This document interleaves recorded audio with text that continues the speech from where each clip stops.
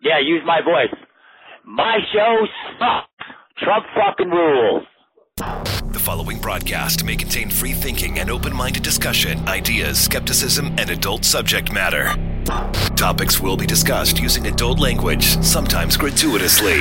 Get ready to move the conversation forward. This ain't your granddad's news and comment show. This is I Doubt It with Dollemore.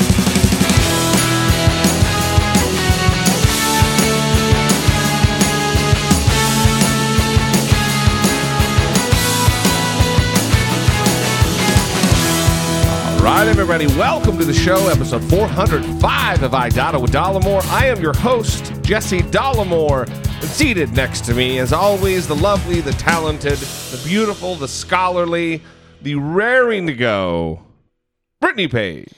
The also fully recovered from spicy chocolate. Oh, spicy chocolate, situation. Not the sickness. Yeah. No, I'm still not fully recovered from the sickness. It's pretty crazy. Take some Claritin. That always helps me at the end. Yeah, I need something.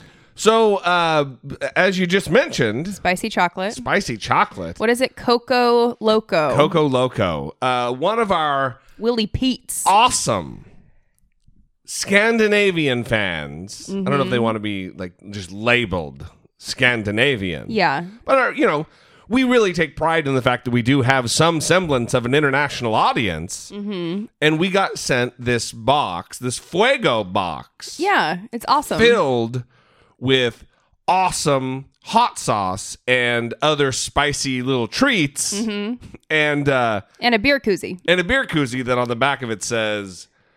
Life is too short for shitty hot sauce. There you go.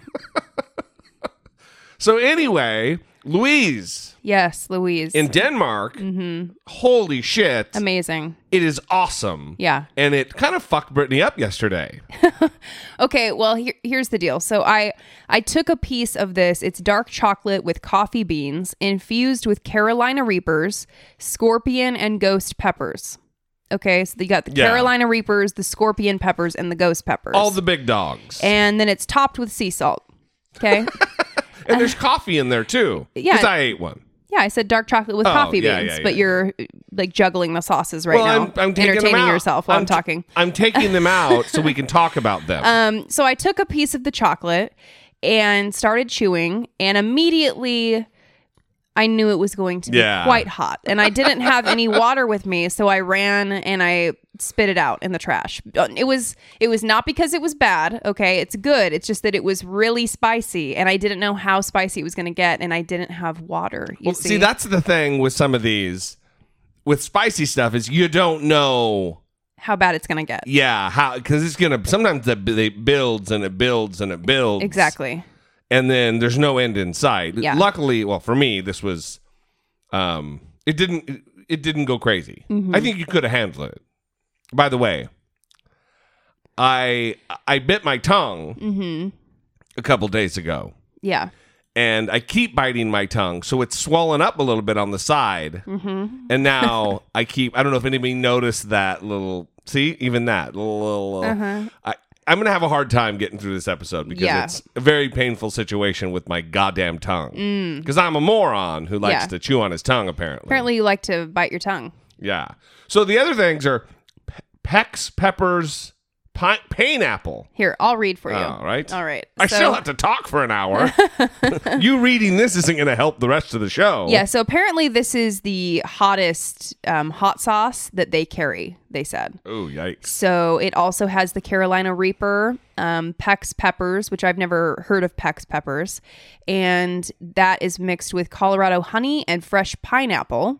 So it says it's ultra hot, heat-centric startup. You know, with hot sauces, how hot it's going to be when you look at the ingredients. Usually they'll be like carrots will be the first ingredient. Really? Or vinegar. Because it's like a filler, and then they put a little bit of chilies in there. Why are you smiling? I'm not smiling. Is it because of the talking? No. God damn it. So, but this is, I'm looking at the ingredients here, and Reaper chilies is the very first ingredient. Oh. And then vinegar, then pineapple, and then honey. Oh, no. Well, so that one's going to make your butthole feel real nice. I like the recommendation of what to try it on. It says to try it on cheesecake. What? Why would you ruin your cheesecake with this spicy sauce with the number one ingredient, Carolina Reapers? Is Carolina Reapers the chip challenge? The one chip challenge? Okay, yeah. Right now, it's the hottest pepper in the world. Yeah, so that's really bad. And then, I don't want to bore everybody with hot sauce talk. I know, we're talking about hot sauce for the second episode in a row. But what I'm really excited about, Louise, and I really want to thank you, is in this pack is a hot sauce brand from Japan that I follow this guy. He has like a little farm in Japan. And I follow this guy on goddamn Instagram, and I have for years. Yeah. And now I have his hot sauce. And it's Mellow Habanero. Mellow Habanero is the company, and this is Hop in Heaven, which has hops in it, like from beer, and obviously habanero. Yep. There you go. Looking real hot. It says to try it on chicken, red meat, eggs, oysters, clams, pasta, salad, soup, just everything. Yeah. Yeah. Cheesecake. It also says wandering minds and broken hearts. So I guess he's kind of a hippy-dippy purveyor. Oh, okay. Yeah. And then also volcanic nuts. Yeah. Sweet scorpion peanuts. With scorpion peppers. And I couldn't quit eating these yesterday, even though I have a wounded tongue. Yeah. And all that I'm sure that was good for just it. going straight into the tongue wound. I'm sure that was good. And, of course, there was a note that Brittany will read. Yes. Dear Brittany and Jesse, I heard you like spicy foods, and to celebrate the 400th podcast episode, a little gift from me to you both. Rumor has it that the Fuego Loco products are super hot. Louise. Beautiful. Yeah, we really appreciate it, Louise. Yeah. And, the 400th episode was because we didn't really do anything special for it. It kind of came and went, but it warms our heart with the hot sauce. Yeah, you also have been receiving some messages about people wanting to buy your hot sauce that you talked about last time. Yeah. Yeah, so I do have a couple jars of the habanero stuff that I made that I'd be willing to send out in I got to find little plastic sample size things. They have the little keychain sriracha things. I've tried to find empty bottles, but they're really expensive. Like $10 for one of them, the little 2-ounce thing. So I'm going to find little plastic things. If you want some of that, if you pay for shipping, $6 or whatever it would be, I'd be happy to mail some of that shit out. So reach out. We already had someone reach out. Kim Jong or Gina. Yeah. I'll send that stuff out. So just email I doubt it with Dollamore. I doubt it at dollamore.com, and I will we'll make the arrangements. Yes, we will. It's hot, though. Just know that it's hot. Just a little tiny bit. Just a little bit. A little bit goes a long way. All right. Well, do we have any emails or any voicemails that we're going to play? Or are we just going to launch right into this thing? I want to talk about, while you're looking, that article that was posted in the listener group about the college professor at the conference or whatever. Yes, so Carrie from Boise posted this in the Dollamore listener group. It is from the Washington Post. The title, if you want to track it down, I guess we'll also share it on the Twitter page and Facebook page. She called his elevator joke offensive. He called her complaint frivolous. Who's right? Okay. So this is the gist of what I think happened from reading it. Now, fair warning, I did get bored and stop reading it. So, okay. So this male professor of political theory or something, was on the elevator with a professor that is from like the gender studies department. And at some point he makes a joke and he says the words ladies lingerie. And she's in the back of the elevator calling out what floor she would like to, when you say, would you push 4? Because you're all the way over there by the buttons. Right. And so she told what floor, and he said, ladies lingerie, and then clicked the button. Right. And you had to explain to me what this was. And it's kind of a throwback to old times when there would be like an elevator operator and there were multiple floors in like a department store or something. And they would it would be men's haberdashery, the ladies' lingerie, you know, and he would call out what the floor is and then hit the button. Yeah. I don't know if that's actually what it would do, but it's been in like movies and stuff. It's become a thing. Yeah. And so the guy wasn't making it, or it appeared to me he wasn't being like a wild sexist, just randomly bringing up lingerie. Yeah. He was trying to be a funny guy or something. Right. And, you know. Yeah. So, apparently he had friends with him in the elevator and they all laughed at his joke, and fucking nerd alert. Yeah, I know. They all stepped off the elevator, and she said to another woman, like, don't they know they aren't supposed to make jokes like this anymore? They're no longer acceptable, whatever. And so she has filed a complaint. And one of the things it said in this article is that, quote, as a survivor of sexual harassment in the academy, I am quite shaken by this incident. You want me to bitch about this later or now? That particular element. I mean, I don't have control over you, and you are your own person. So go ahead and make your own decisions. What do I say? Handle your own affairs. Yeah, that's right. Handle your own affairs. Proceed. Yeah. So it bothers me when people call themselves a survivor of something. When you use the word survivor, it indicates that you could have ended up dead over the incident. Mm-hmm.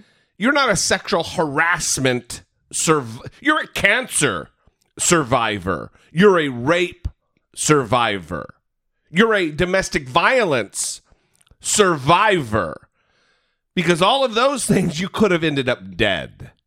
You're not a sexual harassment survivor. That's like saying, oh, I'm a Disneyland visitor survivor. I went to it, and I got scared at one point. And I survived the incident.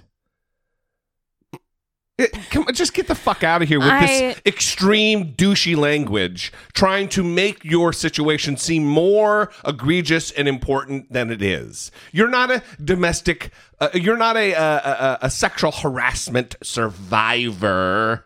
You're someone who, suffered the indignity of sexual harassment in the past. Fucking survivor. Get the fuck out of here. It makes almost everything else you say make me like, I don't know if I buy the rest of this. So ladies' lingerie. I tend to agree with the point that you're making. Just although not with the manner I make it. No. Because I think it would just be better to say that she has previously encountered these experiences, and because of her past experience with these types of comments in the workplace, it made her uncomfortable, whatever. But the point remains that this is not a big deal. And if it really offended you in that moment, then the appropriate thing to do would just be like, what are we, 12? Are we 12? You're joking about women's underwear. You mean to actually say that in the elevator to the dude? Yeah, I mean, because it's a situation where he's trying to be lighthearted. He's not like, hey, let me see your underwear. He's whatever. It's just like a dumb thing that he said. He's not trying to make you uncomfortable, right? Well, how about this? Let's say he was. Even if he was, you fucking read him the riot act. You don't go tattle. You say, hey, dickhole. What's that supposed to mean? What are you, 12 years old? Well, and that's kind of... You take command of the situation. So I'm again, you just go full force with everything. So it makes me a little uncomfortable, but... Sorry, guys. I think that... I don't believe she felt unsafe. So I don't think that would have been out of the realm of possibility to make a comment in response to his comment, right? I don't think that Have we said they're both professors? Yeah, I don't think... So he's not some random on the elevator who's a threat, who's a predator. Right. He's another professor. Right. So I think that makes it different too. But anyway, they have tried to force him to apologize, the school administration, whatever. And he said, no, I'm not going to apologize for making this joke. Yeah. And I tend to agree with him because I really don't think that there's harm in the situation. Yeah. That there was harm done to her, that there was malicious intent.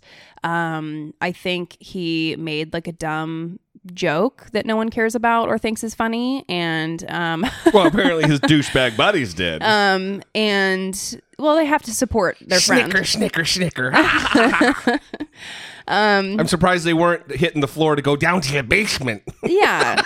To play video games. Yeah. So, you know what? Don't write me and say that I am like not countering Jesse's aggression enough or something. I don't want to hear it. Yeah, okay? write me. Tell me about it. You go ahead and you do that. And also, I want to say something because there are people that write me private messages and say, Jesse said this on the show. And like, are you kidding me? No. And like, take on something you said, but just with me. And I literally will say, okay, well, you can go write him. I am not him. And I also do not control what he says. So goddamn. Proceed with the correcting of Jesse. He has a separate Facebook. Please message him on his separate Facebook. You know what? Save it. Save your fucking... If you are that upset about something, write into the show or call into the show. You don't get special, secret, private time with me. Especially not with me. Yeah, let's hash it out on the show. If you've got a problem. I'm like having to facilitate a discussion group in the aftermath of the podcast because of something you said. Okay, guys, let's process this. A private discussion group with you and whatever the person. Let's process this, guys. What did Jesse do and say? And so the other thing is, Barry Weiss is a gal who writes for the New York Times. I think she just got hired on recently within the last few months. Mm-hmm. And she seems to be kind of a darling of these right-wing kind of alt-light characters. And I wouldn't even say she's one of them. I just think she's found a voice. I don't know why I think that. Maybe it's because there's people I know and respect who know and respect her. Yeah, so I have seen people really attack Barry Weiss, and I have resisted that because of Michael Moynihan.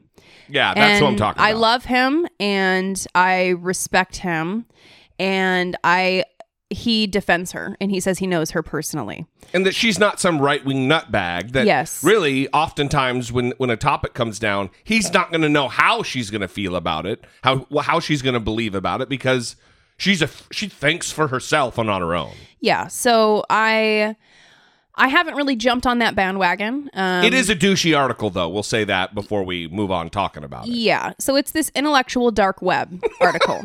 And the title of it... come on, The Barry. title of it is Meet the Renegades of the Intellectual Dark Web. And if you haven't seen it in the New York Times, please go see it.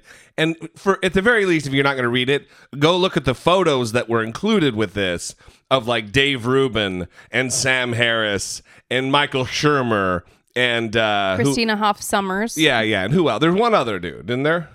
Brett Weinstein. That's right. Yeah.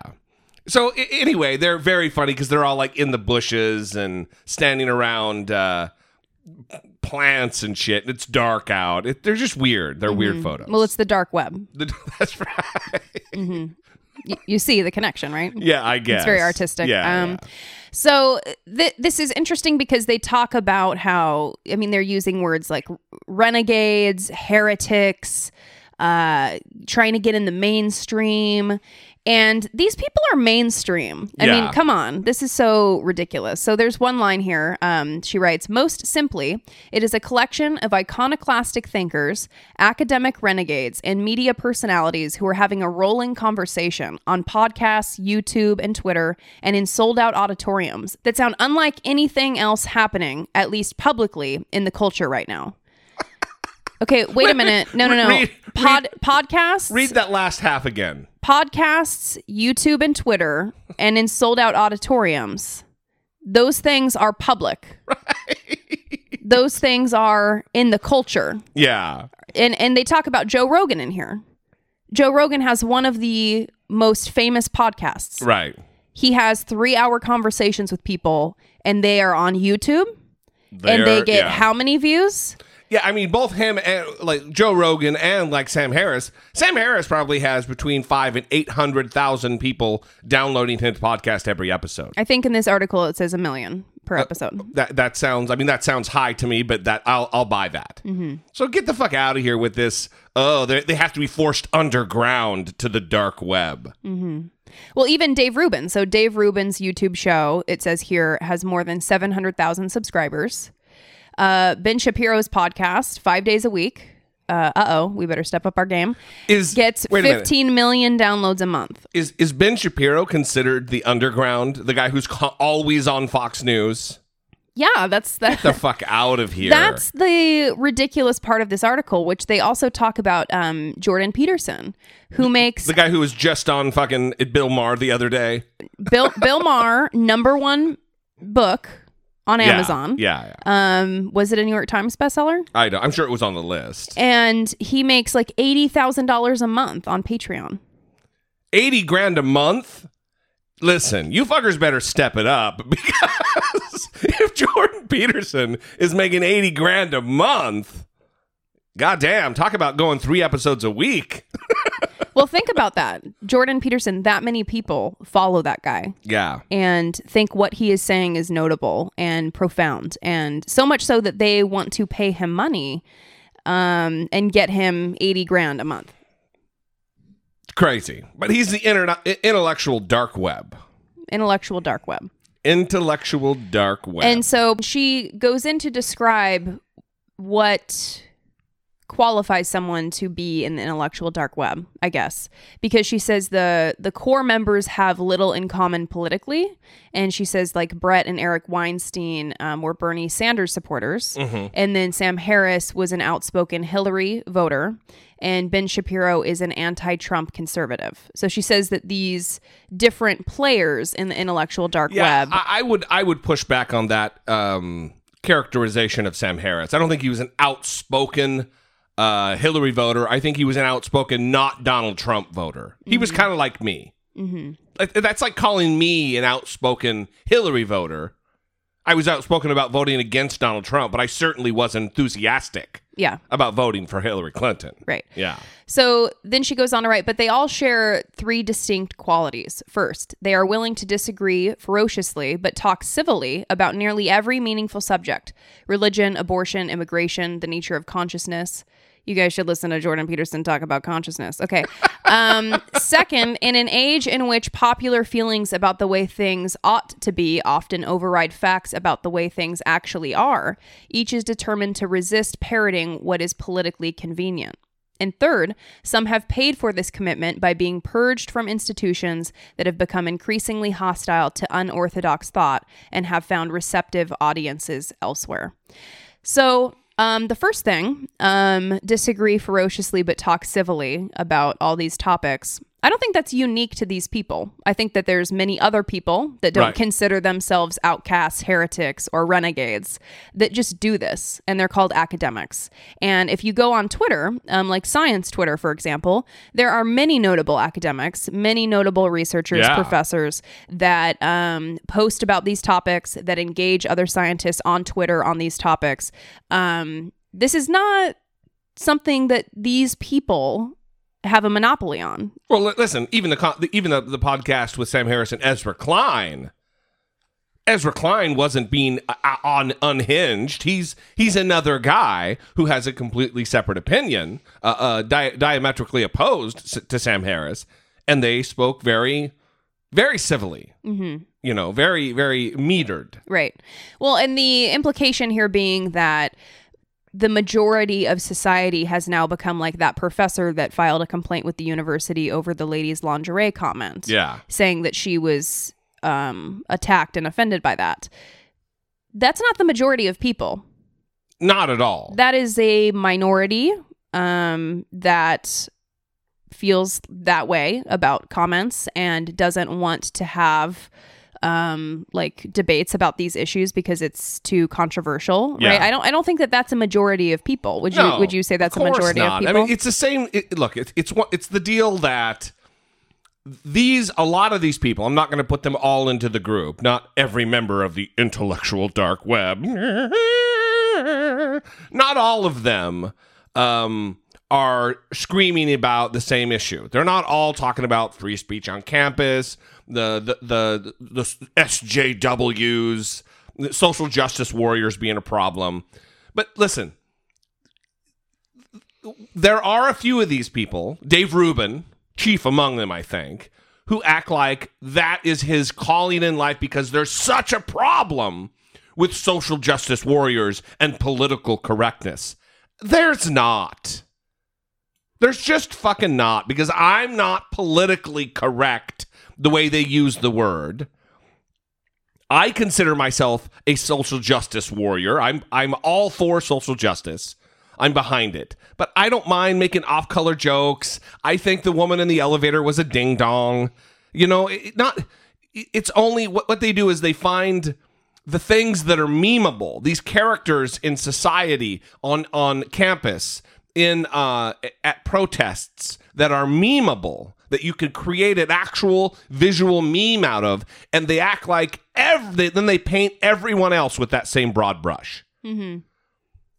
Everybody's seen the meme of the girl like screaming no on her knees on the ground because Hillary lost or whatever it was. Not everybody's doing that. Not everybody is that. And for them, they don't want to be painted with the broad brush of I'm not alt-right, I'm not a Nazi, we're not all Nazis. Well, not all social justice warriors, SJWs, are that girl on her knees screaming, crying, or whatever. Right. It's just they're using the same tactics against the other side that they bemoan being used against them. Right. And I want to talk about a professor who almost was included in this article, but then she asked to not be included in the article. And her name is Alice Drager. And she left her academic job by choice. She left Northwestern's medical school after censorship over an article. She's also gotten into some hot water with her book. I think Galileo's Middle Finger is what it's called, and something that she wrote in there about trans people. But which, by the way, hasn't she come out and said she supports trans rights? She was speaking from from a scientific standpoint of asking questions or something.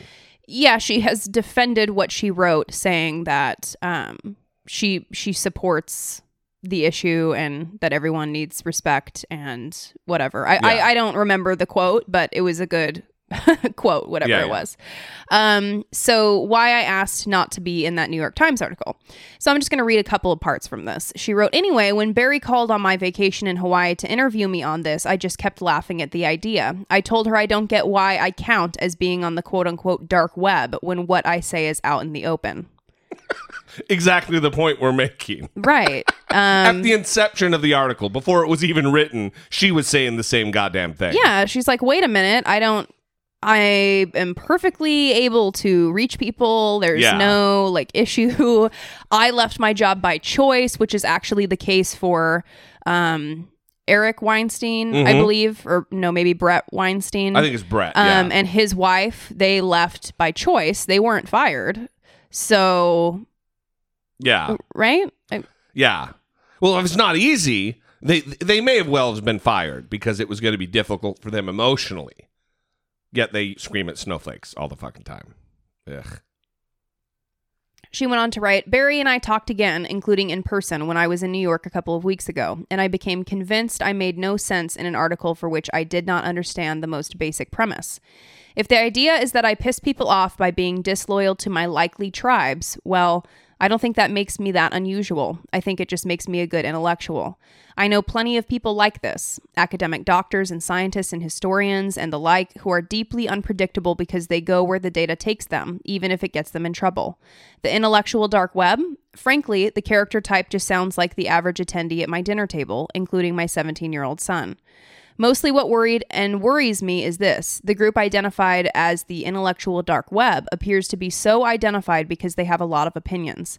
As I've been saying to Barry since the first time we talked a few months ago, I'm really tired of the valorization of opinions, and I think it is exactly what has gotten us into this mess we are in. I admire her for still talking to me after how many times I've said to her, Barry, listen, what you do is part of the problem, not part of the solution. Oh, wow. I am not interested in darkness or dark connections. I want intellectualism, journalism, scholarship, and government to be about light, transparency, and facts. Peer review, checks and balances, open access. Not about clicks and skirmishes and dramatic photos taken at sunset. Art is great. It is necessary and life-giving, but we shouldn't confuse it with scholarship or journalism. I don't know what it means to think real intellectualism could live on the dark web. There it would die. There I would die. So this is pretty good thought, I think. Yeah. That they are acting like they're doing something different and unique when really they're not.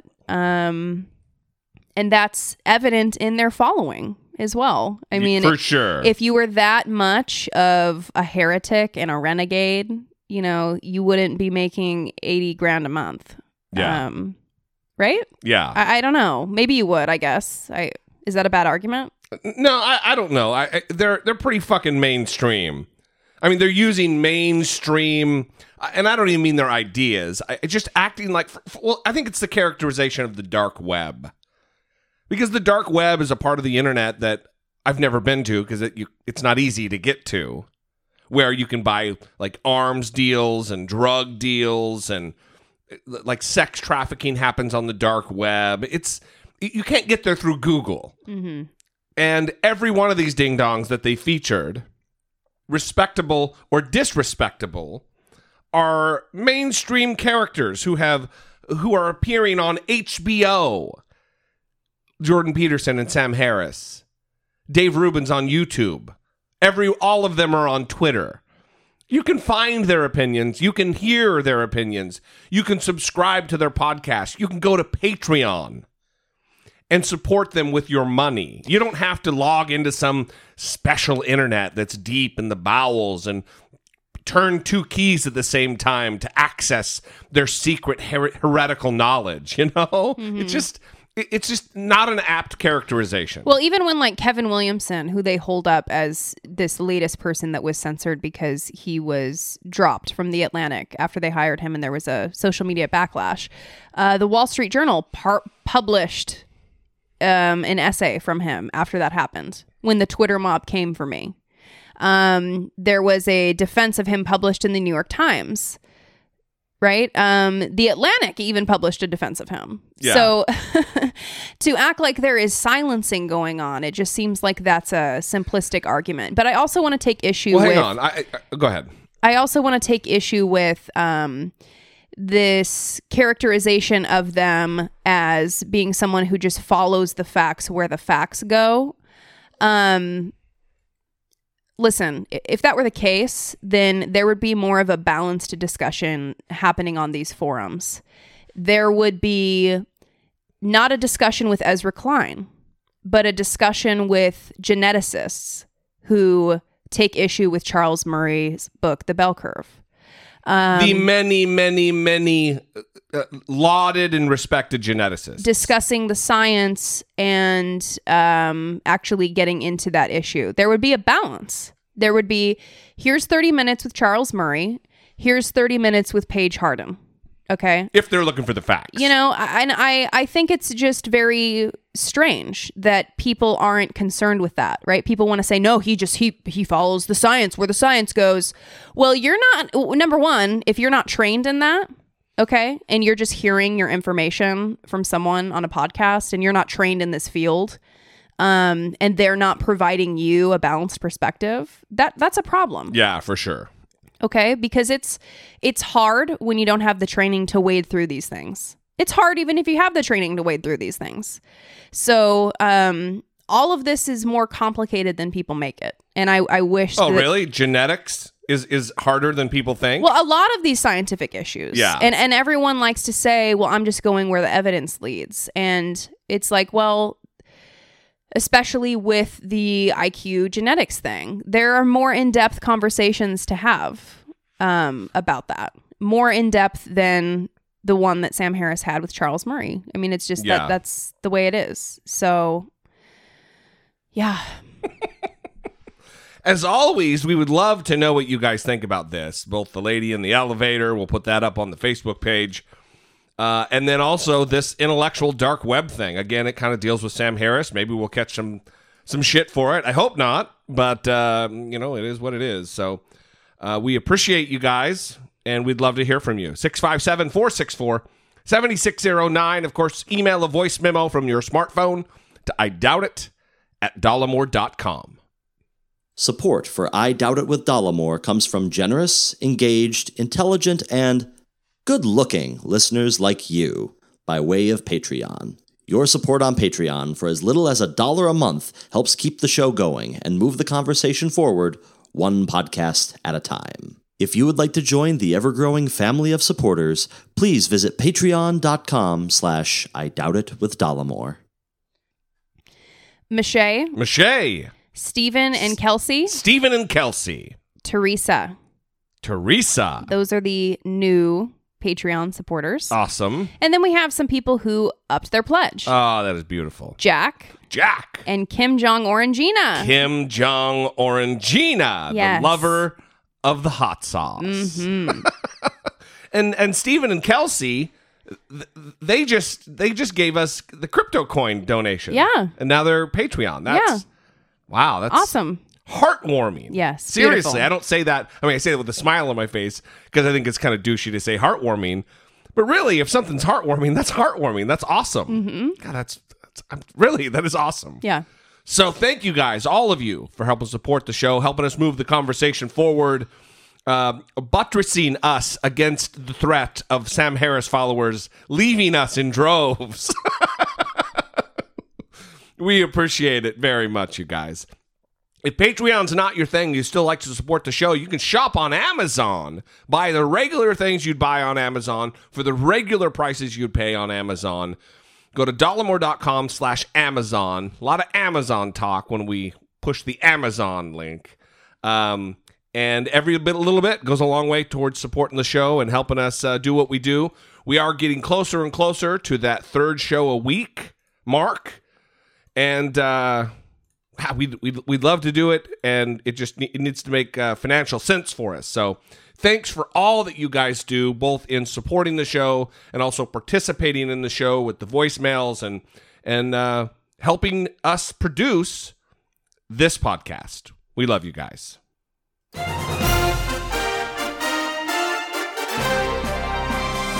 Dollamocracy. Facing down pessimistic politics with realistic optimism. So Gina Haspel, the CIA nominee, the nominee to be the CIA director, the first woman CIA director, the woman who is embroiled in controversy because of her participation in waterboarding on a CIA black site, prison site in Thailand, where multiple people were waterboarded, both prior to her arrival as the station chief and after. There's a lot of controversy right now surrounding her nomination. People like John McCain just came out yesterday and implored his Senate colleagues to vote no. You've got Democrats like Joe Manchin who are supporting her nomination. We'd be remiss if we didn't mention the fact that he is going to be in a bitter election battle for his seat in West Virginia this year. So I don't give him a ton of shit.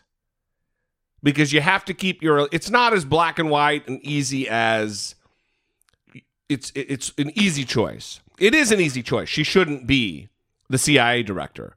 But if he doesn't make this vote and they make campaign fodder out of it, and he doesn't get elected next time, and then we have a Republican in there, a centrist Joe Manchin is better than a right-wing nutter butter Republican in West Virginia. There's no other way to look at it than that. So anyway, I'm getting in the weeds here. But so Gina Haspel had a confirmation hearing on Capitol Hill, and they kind of went to town on her. Here's a little bit about her, though. The president's nominee for CIA director defended the agency's enhanced interrogation of terrorism suspects after 9/11, but said she would not bring it back. Gina Haspel has worked in the CIA for 33 years. She would be the first woman to head the agency and has led worldwide spying operations. For a time, she oversaw a prison where suspects were tortured. Jeff Pegues reports questions about that dominated her Senate confirmation hearing. Even before the opening statements, it was clear Gina Haspel would face a tough hearing. Haspel tried to keep the focus on her 3-decade career at the CIA, some of it spent undercover. I excelled in finding and acquiring secret information that I obtained in brush passes, dead drops, or in meetings in dusty alleys of third world capitals. But it was her role in the post-9/11 enhanced interrogation program that has her nomination in question. The very important thing to know about CIA is we follow the law. We followed the law then, and we follow the law now. Haspel served at a so-called CIA black site where top-level al-Qaeda prisoners were subjected to harsh interrogation techniques like waterboarding, which simulates drowning. Those methods are now banned, but during the presidential campaign, candidate Trump advocated for their use. Torture works, okay, folks? Torture, have these guys. Torture doesn't work. Believe me, it works, okay? If this president asks you to do something that you find morally objectionable, will you carry that out, that option, and that order, or not? Senator, that would be. My moral compass is strong. I would not allow CIA to undertake activity that I thought was immoral, even if it was technically legal. Haspel was also questioned about a memo she helped author that ordered the destruction of 92 video recordings of the interrogations. She said it was her boss who gave the final order. No, I never watched the tapes, but I understood that our officers' faces were on them and that was very dangerous at a time when there were unauthorized disclosures that were exposing the program. Jeff Pegues is on Capitol Hill. Jeff, after today, how likely is it that her nomination, Gina Haspel's nomination, goes through? Well, despite being grilled by some Democrats, she did pick up the support of West Virginia's Joe Manchin, who said that he will vote to confirm her. Also, late today, Susan Collins, Republican of Maine, said that she is a yes vote. And it looks like she has the support of much of the CIA. One former employee told me that the rank and file believes that an insider is better running things rather than an outsider with less experience. Jeff Pegues, thanks. So first, let me say this. I used to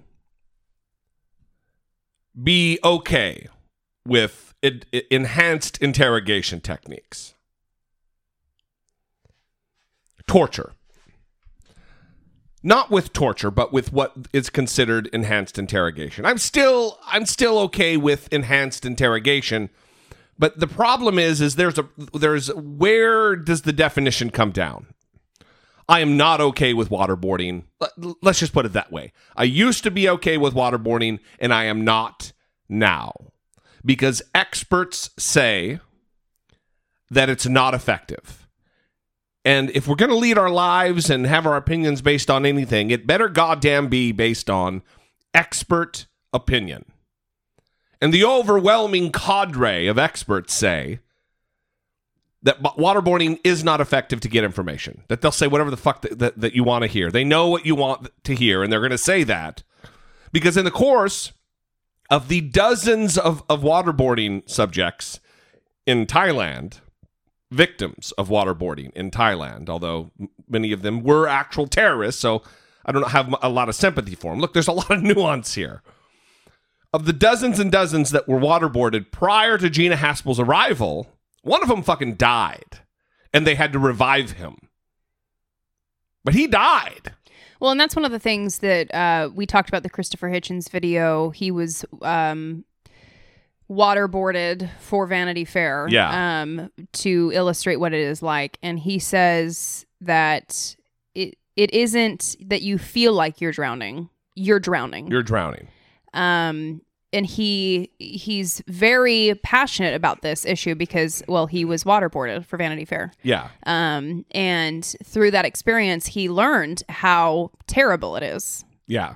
So, and it just logically, it makes sense, right? Yeah, absolutely. That if you're being tortured, you want it to stop. You know how to make it stop. That's by providing information. Yeah. And again, that they know what information that their torturers want to hear. They know how to get the torture to stop. Right.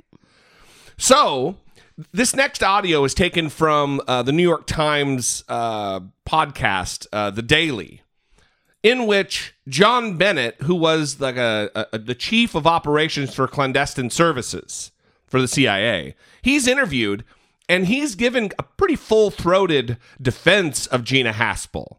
And it's his defense that I want to talk about because he's not given good reasons. And I would say the fact that they sent Gina Haspel, given her sound judgment and her balance, emotional balance, I think if you're going to have that type of facility, that's exactly the type of officer you want there, not somebody who is a zealot or somebody who has lost their perspective on what it is that we're there for. I think it's unfair to assume that Gina is somebody who's an advocate for waterboarding. I mean, that was one of the tools that was legally available at that site, but it's not a tool that she invented or advocated. So he's saying that Haspel was brought there because she's not somebody who's viewed as embracing the harshest possible tactics after 9/11 to deal with suspected terrorists. I think she's brought there because she wasn't going to let things get out of control. Remember, that individual who was waterboarded under her time was only waterboarded 3 times. Now, for him, each one is an eternity. But the previous individual, Abu Zubaydah, was waterboarded 83 times. That didn't happen under her watch there. Somebody described her job there as cleanup and close up, which they did in December of 2002. So the two things I want to take issue with there are that, well, she didn't invent waterboarding. So if you murder someone and you go on trial, is a good defense, well, I didn't invent the firearm. I didn't invent the knife with which I stabbed my victim. Right. I can't be, come on. Yes, I used it to stab someone, but I didn't invent the knife. Mm-hmm. That's a terrible fucking defense. Yeah. The other thing is that, well, before she got there, 83 times Abu Zubaydah was waterboarded. After she got there, only 3 times. Yeah, there was a lot of torture before she got there, and she only tortured a few times. Well, there was not as much torture when she was there. That's also a poor argument for what they're trying to illustrate in the confirmation hearing right now, which is, will you or will you not follow a direct order from the President of the United States, who is so passionate? You heard him so jovial discussing the issue of torture. So passionate about this issue that it works, that we should do it more. Yeah. That we should do more than the types that we're already doing, he says. As a candidate, President Trump repeatedly expressed his support for waterboarding. In fact, he said we should go beyond waterboarding. So if the CIA has a high-value terrorism suspect in its custody, and the president gave you a direct order to waterboard that suspect, what would you do? Senator, I would advise, I do not believe the president would ask me to do that, but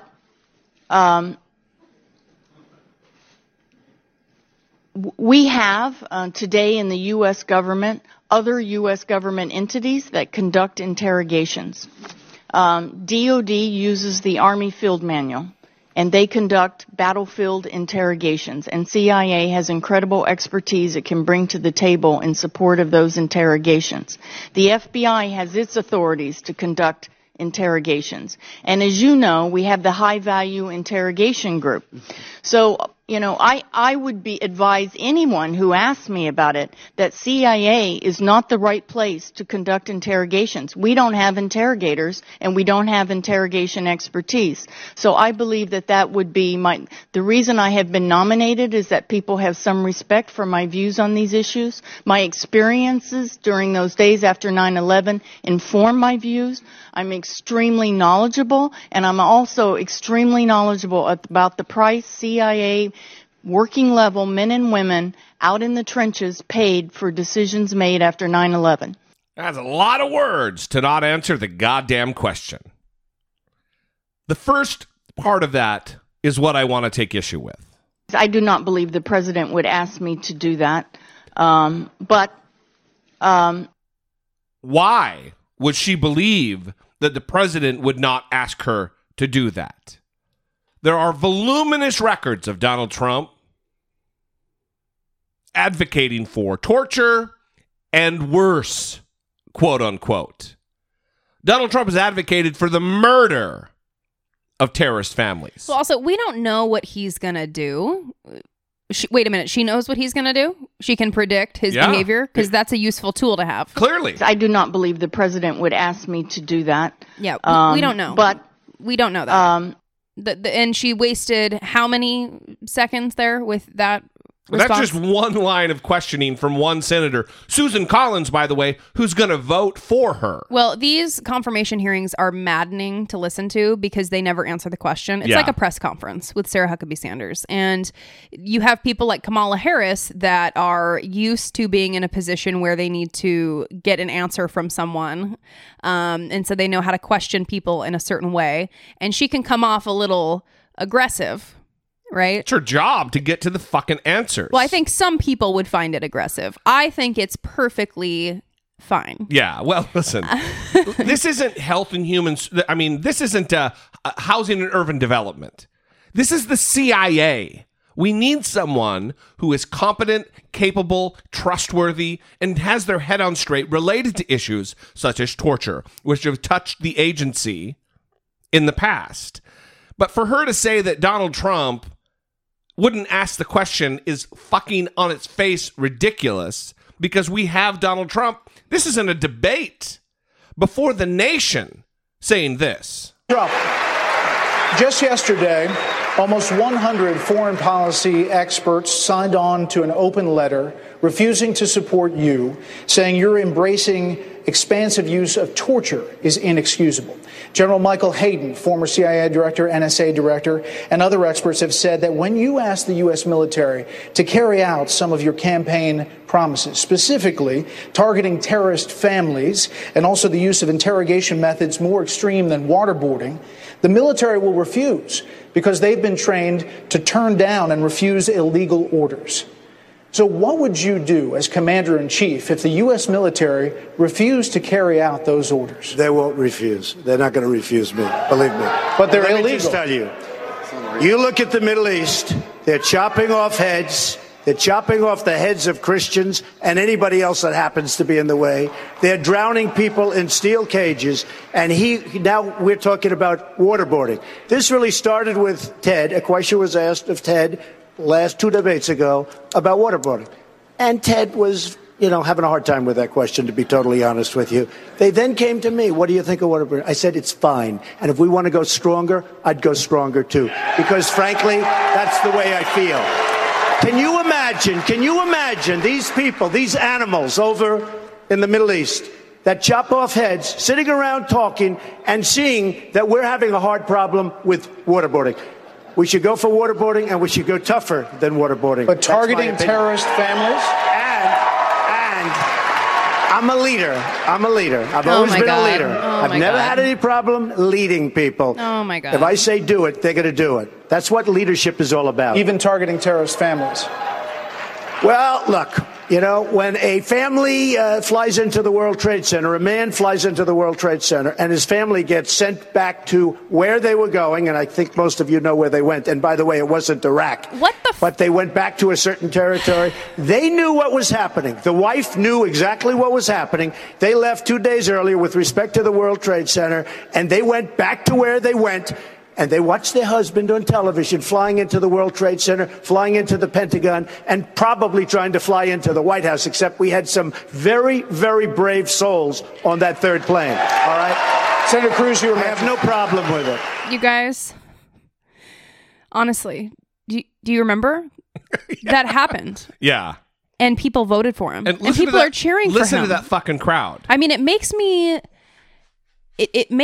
very emotional in a very bad way. Yeah, that, you're not happy right now. That people heard that. I mean, I didn't understand what he was saying half the time.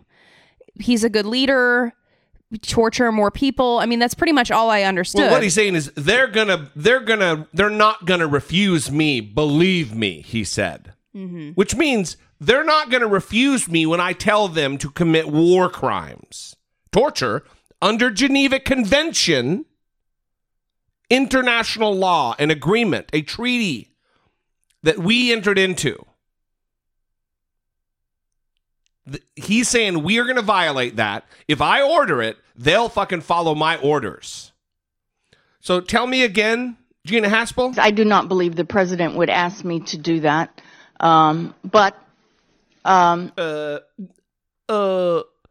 Yeah, tell me again. Here's another of many clips that I could find. Would you allow U.S. interrogators to waterboard terrorist prisoners in order to extract information? Absolutely. You know, this question was in the previous debate, okay? And they asked it of Ted Cruz. What do you think of waterboarding, and what would you do, and how bad? And he was like really weak on it. He was, he didn't want to get involved because he thought waterboarding was bad. So, of course it's bad, but it's not chopping off heads, folks, okay, that I can tell you. So they asked him, and he really gave a very incomplete answer. It was a terrible answer. He was stumbling and mumbling, and he's going like, well, I don't know. Okay. Then they asked the question to me, well, what would you do? I said, I'd prove it immediately, but I'd make it also much worse. They said, what do you mean? I said, I'd do much worse. I said, they're chopping off our heads in the Middle East. They want to kill us. They want to kill us. They want to kill our country. They want to knock out our cities. And don't tell me it doesn't work. Torture works, okay, folks? Torture, have these guys. Torture doesn't work. Believe me, it works, okay? And waterboarding is your minor form. Some people say it's not actually torture. Let's assume it is. But they asked me the question, what do you think of waterboarding? Absolutely fine. But we should go much stronger than waterboarding. That's the way I feel. They're chopping off heads. Believe me, we should go much stronger because our country's in trouble. We're in danger. We have people that want to do really bad things. Remember the power of weaponry. This isn't 100 years ago where we fight hand-to-hand combat. This is weapons that are so destructive that the world could end. We have to be very strong, we have to be very vigilant, we have to be very tough. Waterboarding is fine, but it's not nearly tough enough, okay? What do you expect from someone who brags about not reading books? Yeah. Who brags about having all the best information and not needing to actually educate themselves? This is the kind of stuff that you get.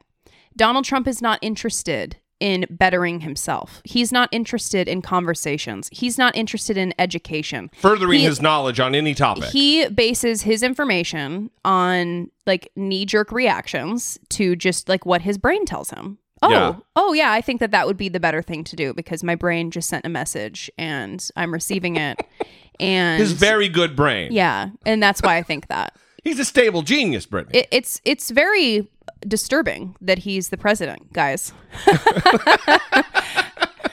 You mentioned Kamala Harris earlier. Yeah.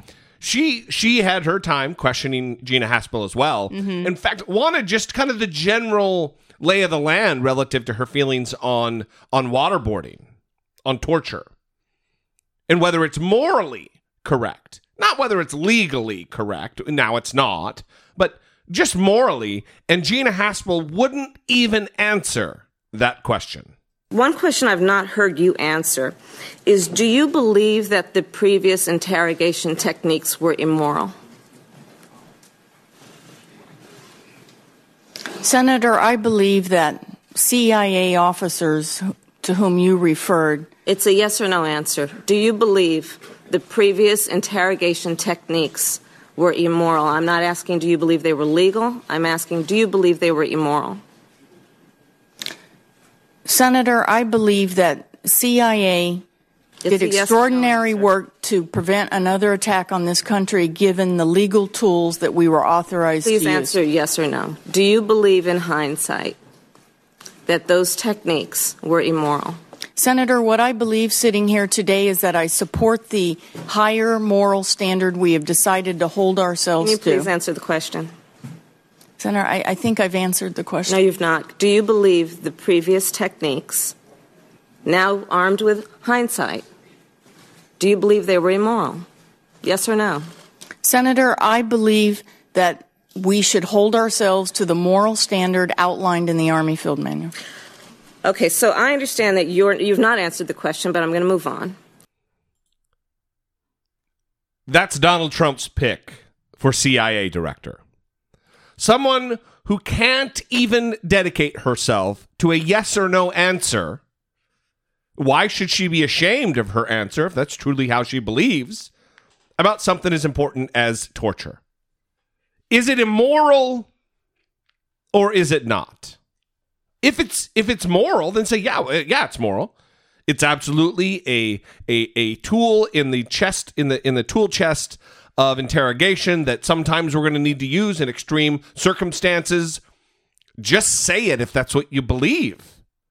I'm not even making a moral judgment about the morality or immorality, the efficacy or not of it. I'm just saying, you want to be the CIA director, you better goddamn well be able to answer that question. And then doing the bullshit gaslighting Donald Trump style, I've answered your question. No, you have not. So as of right now, it does look like she is going to be confirmed, and she will be the next CIA director.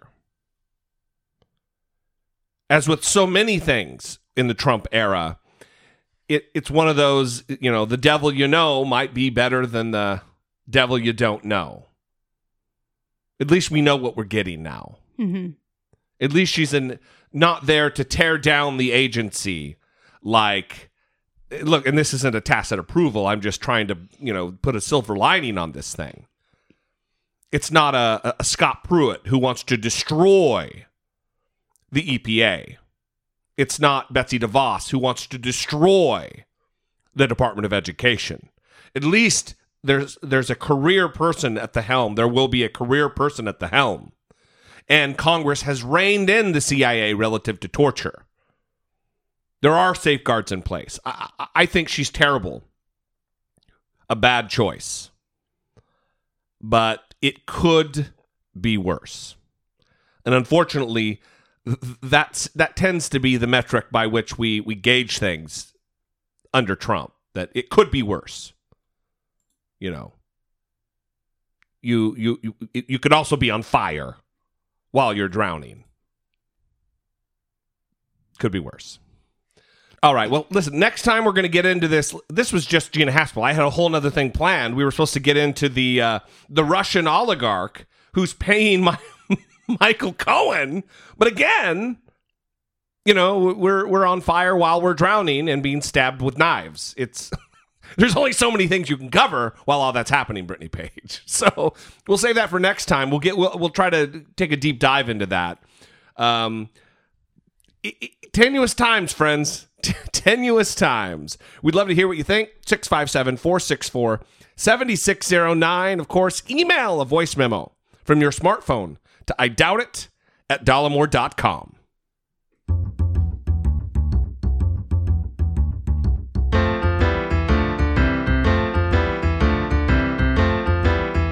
It's the asshole of today.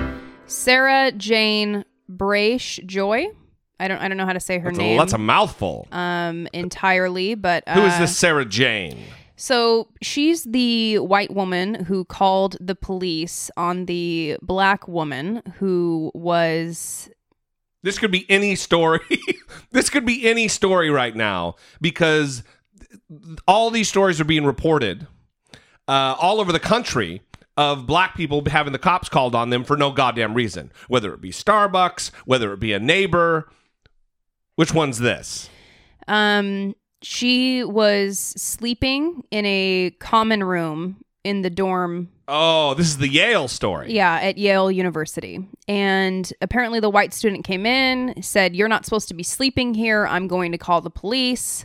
I have every right to call the police. You cannot sleep in this room." she called the police. The police came out and interviewed the black student for like 15 minutes. And said that they need to make sure she is a student there and verify that she's allowed to be in that room. So she said, quote, "I deserve to be here. I paid tuition like everybody else. I'm not going to justify my existence here. I'm not going to be harassed." And she videotaped the entire encounter. So was this Sarah Jane, was she saying that she thought like the black girl was a homeless person, or that you're not allowed to sleep in a common area? So just kind of attacking her for being black and sleeping there. I mean, we don't know. You can try to figure that out. Yeah, I don't know. It just seems like either way is shitty. Yeah, I first I want to get into what happened here. So the black student posted the videos on social media, and it's interesting because these police officers apparently admonished the white student that called. So this is a situation where they came out. They verified that she was a student. And then once they figured out, okay, this is not a situation where we needed to be called, like this is obviously ridiculous, they admonished the white person for calling the police. So that's an interesting development because we haven't been seeing that in these other situations. One thing I want to say, and we're going to get into a couple of things here, but one thing I want to say is that I'm very happy that these events are being reported in mainstream media outlets. Yeah, me too. Because this happens all the time, all over, and people don't believe it, that there is still discrimination, prejudice, that it still exists every single day, and these interactions that black people have to fear for their lives when they're just doing regular things, trying to sleep in the dorm room because they're writing a paper and they fell asleep and they got tired. Okay, at Yale. Yeah. All right. Yeah. So what's coming out about this white woman that made this call, Sarah Jane, all these names? She apparently was involved in the atheist movement. Okay, interned for the Freedom from Religion Foundation, which I've long had problems with, by the way. And I think our first episode we bitched about these assholes. Was writing regularly for Daylight Atheism. Okay, about being vehemently anti-Islam and opposing hate crime legislation. She wrote this article. Looks like it was on Pathos. "Be careful what you wish for. Why I hate crimes legislation, but I love hate speech." Oh, Jesus. That, by the way, is on Pathos. So she titled that. That's not like some editor who just picked some quippy title. That's her. Okay, but now people are starting to dig a little bit deeper into the things that she's written. And she also wrote for thehumanist.com, which is not a website I'm familiar with. I don't know about you. She wrote this article, "Lift the Veil, See the Light," and they have since removed her articles and actually put up a statement from the editors. Actually, it looks like they removed the articles years ago in 2010. So this wasn't a reaction to the event. They removed the article in 2010 because it contains racially offensive argumentation. Wow. Okay, that's why they removed the article. And I'm just going to read you a little bit of it. It's in the web archive, so it's gone, but people are now sharing the web archive link. The Wayback Machine, the archive.org or whatever. That's awesome. Right. So by the way, massive service to mankind, that website that archives these websites. So this is how it begins. "We were studying the American Civil War in one of my middle school social studies classes when we were charged with the task of debating the pros and cons of slavery." Again, you can see this is going in a very positive direction. Well, where the fuck did she go to school that they're debating the pros and cons of slavery? She was placed on the pro-slavery side of the argument. Look at that. Wow. And she goes on to say, "I read about the trials and tribulations of both escaped and freed slaves. I read about the cruel world waiting to pounce mercilessly upon penniless, illiterate, and uneducated former slaves, about how former slaves were torn from the stability of family and community and the paternalism of the slave owner, including the legal protections afforded to slaves, about how former slaves struggled to rebuild their lives in a world that didn't want them." And then I had a eureka moment. Not many, but some of the slaves didn't want to stop being slaves. A small number wanted to remain with their owners or return even after being freed.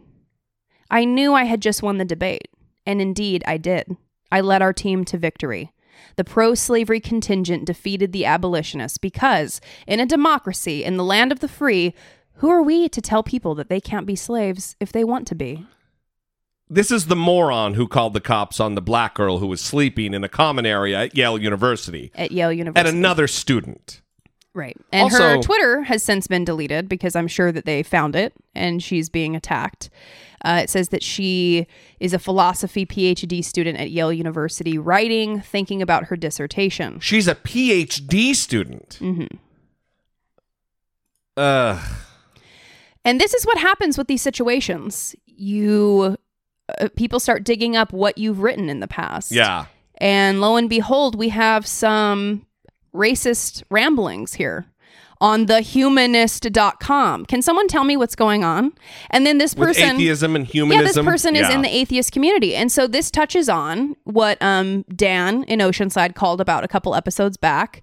It's touching on things that at Team Ian on Twitter, our senior incel correspondent, has talked about as well. These connections between the atheist community and kind of the blending of like the alt-right community. It's very strange. And now you have this woman who called the police on a student who was sleeping, honestly, because they were writing a paper and they got tired at their Yale dorm in the common room where they pay tuition. Let me say this. This is one of the reasons why the God question I don't give a fuck about anymore. I'm far more a humanist because I care about the human condition than I am an atheist, which I'm going to define myself based on whether I believe in gods or not. It's not going to better my life if there is or isn't a God. It'll certainly better my life if other people treat me as a human and I treat others as a human, as I would want to be treated, to make the world a better place. Anyway, I think good pick for asshole today. This person is a fucking idiot. Yeah, I guess we can... A hateful fucking idiot. I guess we can say who the runner-up was really quick. It was going to be Town and Country Magazine. Oh, right. I know it seems like they wouldn't be up to anything bad. Fucking Town and Country Magazine, what do they asshole. even do? But they invited Monica Lewinsky to an event that they were holding, but then because Bill Clinton decided to attend, they then disinvited her from the event. Oh, Jesus. It's 2018. Yeah, we can man. all move on now, right? You'd think so, but apparently not for Town and Country Magazine. Yeah, so that was the What kind of runner-up. event is Town and Country Magazine holding? It was, when Monica Lewinsky tweeted about it, she called it a social change event. So They're really committed to social change there. Tippy-top shape. yeah, apparently Bill Clinton at the event introduced Parkland shooting survivor Emma Gonzalez. So something related to that, I'm assuming. All right. Yeah. Well, we're going to leave you there, everybody. We love you. We appreciate you. Thank you for joining us twice a week or as often as you do. We would love to have you on board. We're reaching higher and higher toward that $80,000 a month Jordan Peterson mark on Patreon. And we would love your help because we've got a long way to go to compete with that. So you can go to dollamore.com/Patreon. Of course, there's Amazon. You can give via cryptocurrency. Just go to dollamore.com on the left-hand side of the page. There's all kinds of links on how to support the show. We'd love to have you on board in the Dollamore family, producing the show and helping us move the conversation forward episode by episode. If you'd like to sound off, if you have a question, a query, a comment, we want to hear it. We want to talk to you about it. 657-464-7609. Of course, you can always email that voice memo from your smartphone to idoubtit@dollamore.com. Until next time, we'll see you. For Brittany Page, I am Jesse Dollamore. This has been I Doubt It. I do not believe the president would ask me to do that.